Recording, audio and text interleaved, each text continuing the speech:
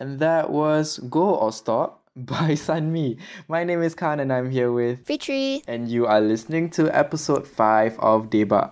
Do get your friends to follow us on Telegram at Campus Radio CC for more of our online shows. And don't forget to follow us on Instagram at campus_radio CC for more updates.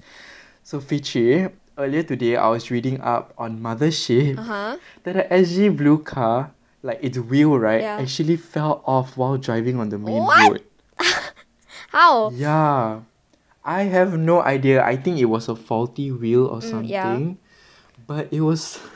This is so Look, I know funny it's though. dangerous, but it's so funny.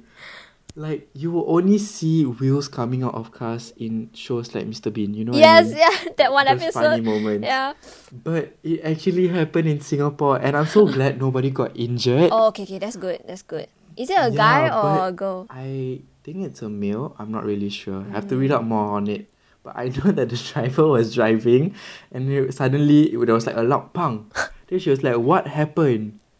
And then when the car came to a stop, she realized that the car couldn't be driven. She exited the car and she saw the wheel way behind her. Yeah, and I was so confused and I was like, what is going on?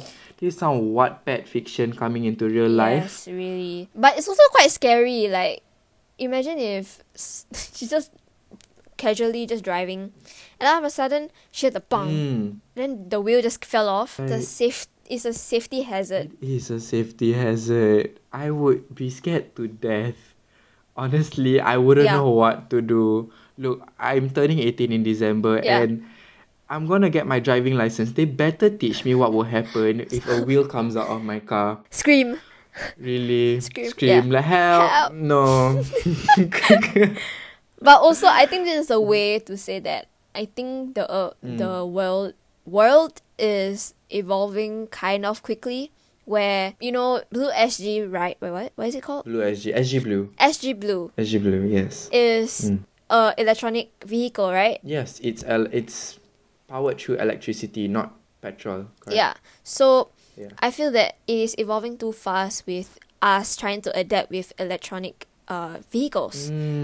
So I see. you know, we won't know how to adapt to it really quickly. We have always been used to the traditional cars and all that. But then now there's Tesla, there's this new one in Singapore, the Blue SG one.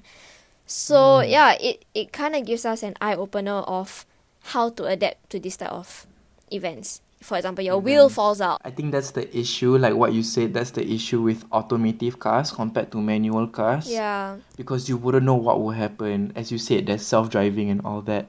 What if during self-driving a wheel comes out? Or if any issues comes out, they should really train us for this kind of things, you know.